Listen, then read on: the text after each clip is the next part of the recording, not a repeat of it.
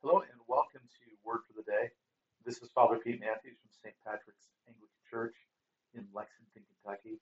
And on today's Word for the Day, we continue our journey toward Lent, the fifth Sunday in Lent, and looking at Philippians 3. And I'm still on verse 8. And I want to look at a particular word. It's in this phrase. Paul writes, "Indeed, I count everything as loss because of the surpassing worth of knowing Christ." And he begins verse 10 with this phrase, "that I may know him." So I want to talk about this idea of knowing Christ. So it's I think this is probably obvious, but I want to really draw this out. Paul isn't simply talking about knowing about Christ, right? He's not just talking about having a list of facts about who Jesus is here. For example, I uh, I like the Beatles, and I've read extensive biographies about them. I'm kind of that geeky about it. So I actually know a lot about Paul McCartney, probably more than a normal person should. And however, I've never met the man. He wouldn't know me from a hole in the wall, um, and I wouldn't really know him. I know all these facts about him, but we don't have a relationship. We don't have a friendship. We don't communicate with one another. We don't commune with one another. So Paul's saying, he's not saying, I think obviously, that he counts everything as lost so he can just amass facts about Jesus.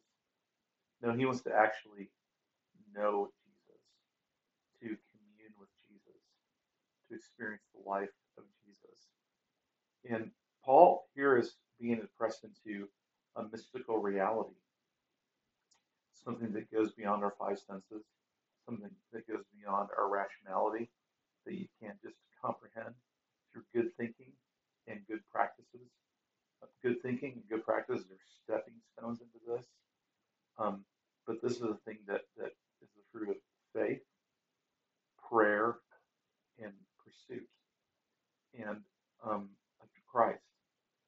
And it's a deep reality in the Christian faith, whether one is Catholic, Orthodox, or one of the many Protestant traditions. Um, the Christian life is life in Jesus Christ, not just a life of one who holds to a set of beliefs about Jesus and then follows principles that Jesus taught. Kind of like the way people think of the Buddha. I know in Asia there are people that see Buddha as a god worship as that, but in the West and other places there's a version of Buddhism where Buddha is just a great teacher, and people kind of know his teachings and think he's very wise, and he did have some wisdom, no two ways about it, and follow those teachings. That's not what Paul's talking about.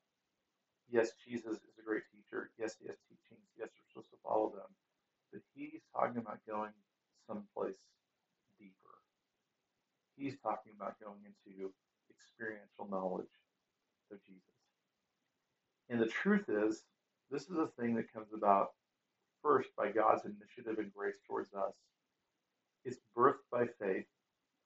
It's cultivated by practice, but it's something you can't really control. You simply step into, and you do it by faith.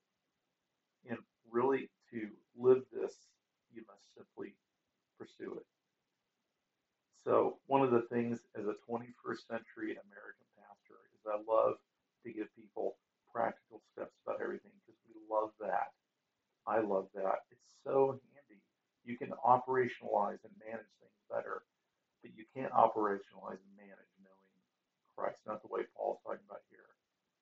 And essentially saying, look, if to go deeper into my knowledge of Christ means I count everything as lost, if to go deeper in the knowledge of knowing Christ, the relationship and communal relationship with Christ, I have to be in prison, then bring it. Whatever is in the way of that, move it out of the way. I'm not there yet. I'm guessing you aren't either. And Paul actually talks about this in the text. He says, if you're not there yet, just keep on with what you have and keep pursuing.